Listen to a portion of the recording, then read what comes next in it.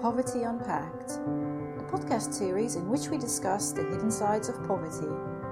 In conversation with others, we explore how poverty affects the mind, relationships, emotions, and society as a whole, and what can be done to change it. In this episode, I'm speaking with Diana Skelton. Diana is part of the national coordination team of ATD Fourth World in the UK. ATD Fourth World is a human rights-based organisation that works to tackle poverty and inequality and to promote social justice in the UK and across the world. Diana has been with ATD Fourth World since 1986 and has worked in the US, Madagascar and France before joining the team in the UK. We talk about the work of ATD Fourth World in the UK and about the importance of amplifying voices of those with lived experiences of poverty everywhere. Diana, thank you very much for joining this podcast. We're here in the premises of ATD Fourth World in London. For those who don't know ATD Fourth World, could you say a little about the organisation and what you do? The term ATD is for All Together in Dignity, and that encapsulates our spirit, but of course not what we actually do. And what we do comes from how we were founded. So ATD Fourth World was founded by a man named Joseph Rosinski, who grew up not only in poverty, but really very deep exclusion. He was actually born in internment camp because this was during World War I in France, and his mother was from Spain, but his father, who was Polish, had left Poland at a time it was occupied by Germany, so they were considered enemy citizens, and the conditions in that camp were so difficult that Joseph Rosinski had a sister who died of malnutrition there. Now, even after the war, when his family was no longer in the camp, their lives, they were really struggling. And Joseph Rosinski's memory in his childhood was that so his mother at one point was alone raising 4 children. And there were some people in the town who offered her charity and support, but in ways that sometimes humiliated her deeply. So that was really what he came to founding ATD Fourth World with, to think solutions need to come from people. And the sort of founding principle of ATD Fourth World, and we work in about 33 countries now, it's always to seek out people who are struggling the most in low-income communities, because you always have people in a low-income community who might be very dynamic, who might be succeeding, but you have others whose voices are not heard, and we believe that it's their experience and intelligence that we need to really transform society. So that's our approach. Uh-huh. And so you work in 33 countries. Where did it originate? We're in the UK now, but where did it all start? So it started in France in 1957 in an emergency housing camp outside of Paris. There was a real housing crisis in France following World War II, and Rosinski discovered this situation and saw so much in common with his own childhood, and basically with the families there founded what would turn into All Together in Dignity Fourth World. And there wasn't a strategy from the beginning to say, oh, we're going to country X or Y. But what Rosinski was really convinced of was that in every country, whether it's rich or poor, there are some people who are struggling a lot. And also that in every country, there are some people who are trying to support people who are left out because of poverty. And so little by little, he would hear of or meet and then stay in touch with people in a lot of different countries who are doing a lot of different things. And that approach of trying to, first of all, understand what exists in a country, how people in poverty are resisting, and what support they might have, that also informs our approach. So an example, in Burkina Faso, there's many children who are living homeless in the streets of the capital city. And ATD Fourth World has been working with those children for a very long time. But before starting any kind of project, just getting to know the children made it possible to discover, well, actually, there's a tailor who saves scraps of fabric because he knows that the children need to mend their clothes. There's a nurse that the children know when she's off duty, they can go to her and she'll help disinfect their wounds. And that solidarity can be hidden if a big development project comes in with something thought out someplace else. What we want to do is find and build on all those acts of solidarity that exist. Mm-hmm. And can you give some examples of work that you're doing here in London or in the UK more broadly at the moment? Yes. So we have two overarching programs. One that's called Together in Dignity is based on, to some extent, crisis support when families in poverty are going through a crisis, developing networks of peer support and offering opportunities of respite, vacation, family activity days, all kinds of different projects. And then the other broad program is called Giving Poverty a Voice, which is much more around advocacy and includes things like the participatory research project that we just concluded on understanding poverty in all its forms, where people with lived experience of poverty, together with academics and people with learned experience of poverty through work in teaching or in healthcare, were collaborating together to design research questions and analyze them and really try to unpack what it means to be in poverty in Britain today. So talking about the research project, Poverty in All Its Forms, what were some of the main findings generally or that stood out for you? There's a big one that's around shame and stigmatization, stereotypes. And I should say this research, we did a piece here in Britain. It was part of a wider project in a total of 6 countries. So that particular finding was similar in Bangladesh, in France, Tanzania, Bolivia, and the United States, that when you're in poverty, there's so much that, builds stigmatization from society and also in people's own lives. You grow up always hearing your family, your parents, your ancestors spoken about like they're less than nothing. And it really shapes how you see your own future and how you relate to people. So trying to overcome that is one of our big focuses. And were there things that co-researchers pulled out as particularly important to highlight from their own lived experience of poverty? Yes, so there were people with lived experience of poverty who were the co-researchers guiding it, and then also people who were consulted in the research.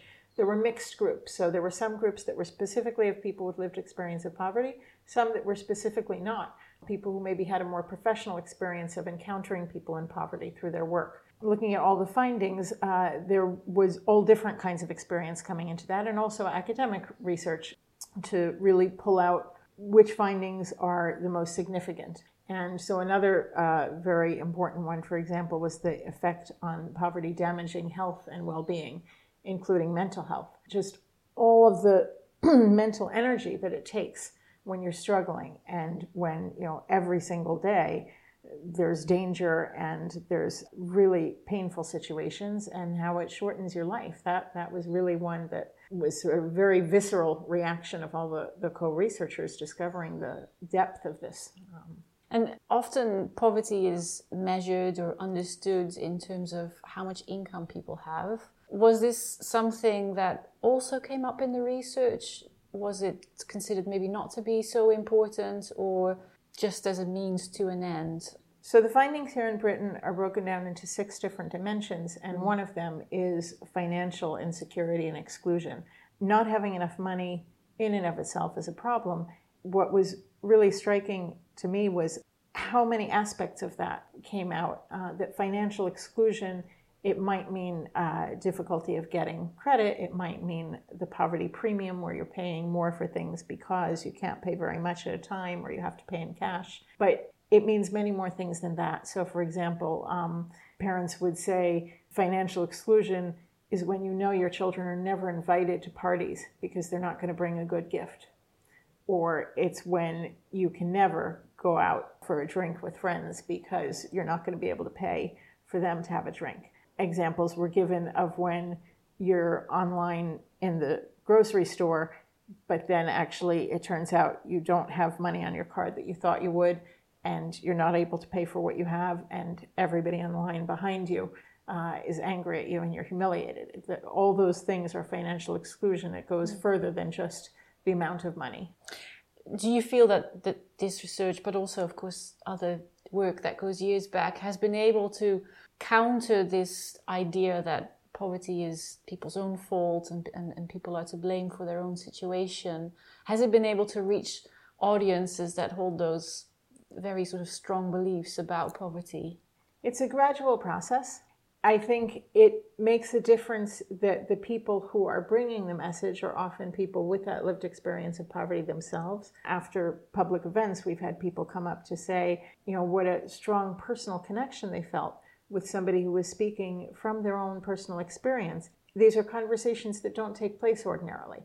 Many people may feel troubled by the fact that there are homeless people here in London, but to actually be able to have an in-depth, meaningful conversation with somebody who has a very different life experience than you do, it generally doesn't happen. And our experience is that when you can make that possible, that's when people start thinking about things in different ways. So we try to make that possible whenever we can. We just watched a short video about the research and I think the event during which the research findings were disseminated.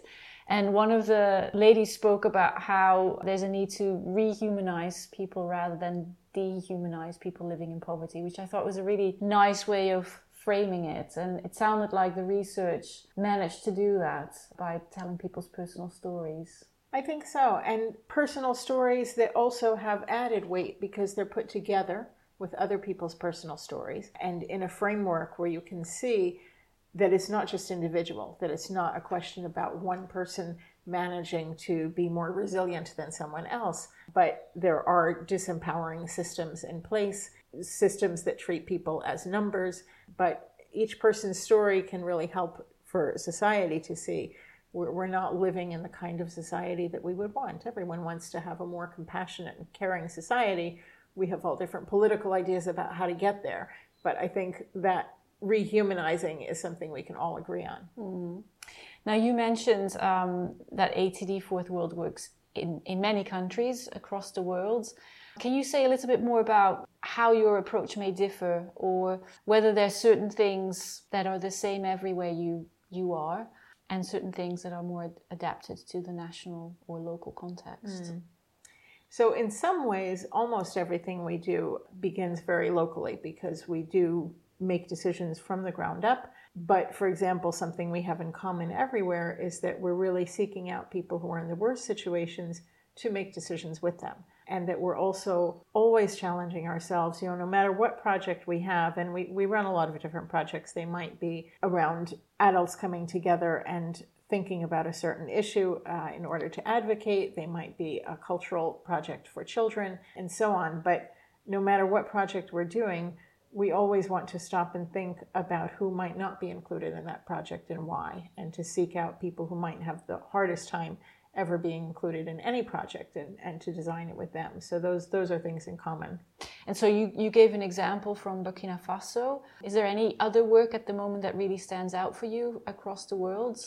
So the research on understanding poverty in all its forms was something international, and there's a second piece of international research that we're hoping to start in the coming years around the impact of poverty on family life and ways that poverty separates children, which looks different in different countries. Here in Britain, it may often be connected to social services and to the calculation of risk.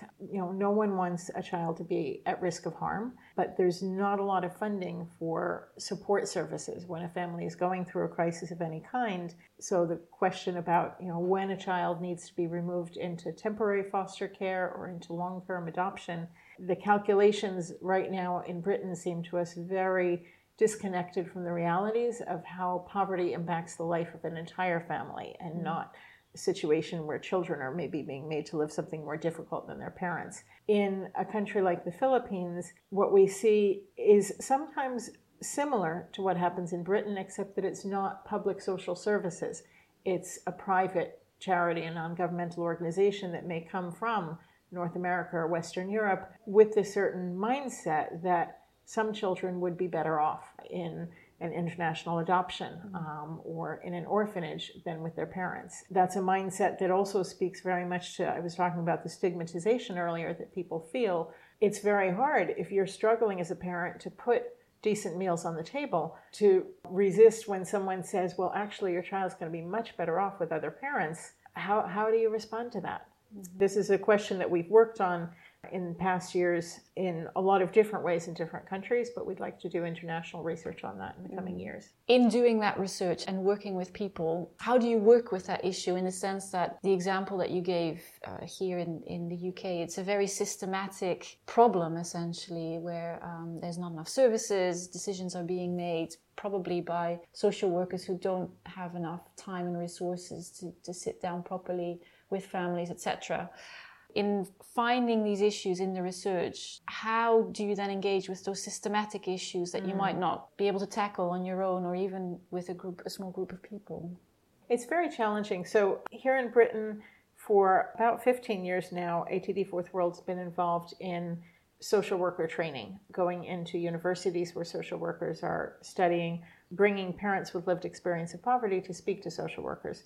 At the beginning, that process was a little bit adversarial because it is so painful and conflictual, but that was not productive. And so we had parents in poverty who were realizing we needed to find something a little bit more constructive and to understand social workers at the end of the day, as you were saying, are struggling with very, very small budgets. And social workers and parents want the same thing, which is a good outcome for children. But how do we get there? It is a real challenge.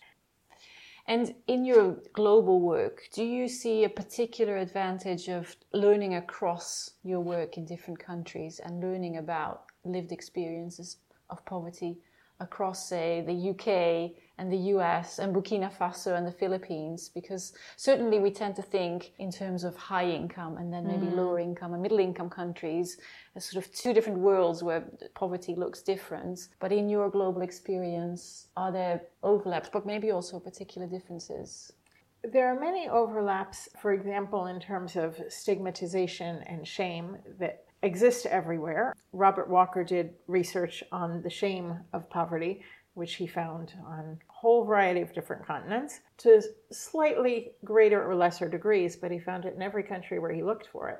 One of the reasons that we work so internationally is because people with lived experience of poverty in whatever country they're in, the shame and stereotyping there has been the same, usually for many generations. It's very hardwired into our societies, but it also looks different in each country.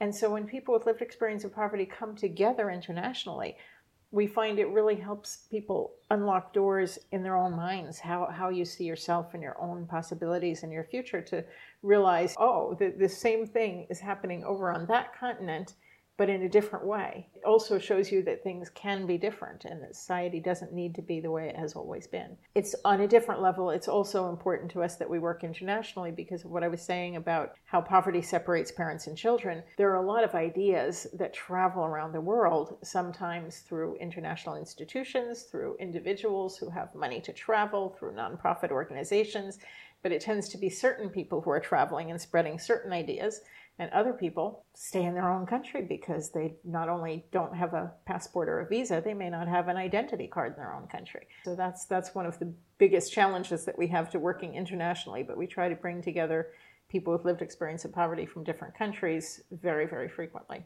And one of the things that I think you also do very effectively is then to bring these lived experiences to audiences that are pretty far removed from those lived experiences. So like, for example, at the UN, what is the value for you as an organization to go to, say, for example, the UN in New York, to bring not only research findings, but also people with lived experiences to tell their stories? The United Nations is an extraordinary place because as an institution, it really does speak to being we the peoples, all the people in the world, and it has these aspirations for overcoming poverty, for creating social justice, creating world peace. That speaks on a very deep level to people in extreme poverty who often, with very, very little reason to believe that tomorrow will be any better than today, still people have a very high aspiration that, something else is possible somehow. So from the very beginning, ATD Fourth World has always looked to the United Nations as a very special place where we could have certain dialogues. At the same time, it's really complicated. You get people around a table who have completely different life experience, completely different vocabulary, I remember once somebody speaking at the United Nations, a young man who'd with great difficulty escaped a war zone. And the questions he was being asked was, well, why didn't you try harder to save your sister's life? There seemed to be this huge disconnect between his experience and that of people asking him questions. There's a lot of different things that make it really hard for people to understand each other. So one of our kind of only tools that we have is time, trying to get people in the same room for as much time as possible or for as frequently as possible, and that people can just really take the time to hear each other and to understand each other. Is there anything else that you would like to say or share about the work or about what people should know about living in poverty that is not known enough or talked about enough? Well, I'll tell you something that is inspiring to me, which comes from a woman named Amanda. She was speaking recently about how poverty can strip away your dignity and destroy your soul. But at the same time, she spoke about the way that we can work together as something that can restore your soul. And so that really inspires me to try and live up to Amanda's aspiration for we can restore each other's souls. Great. Thank you so much, Diana. Thank you. Thank you. Thank you for listening.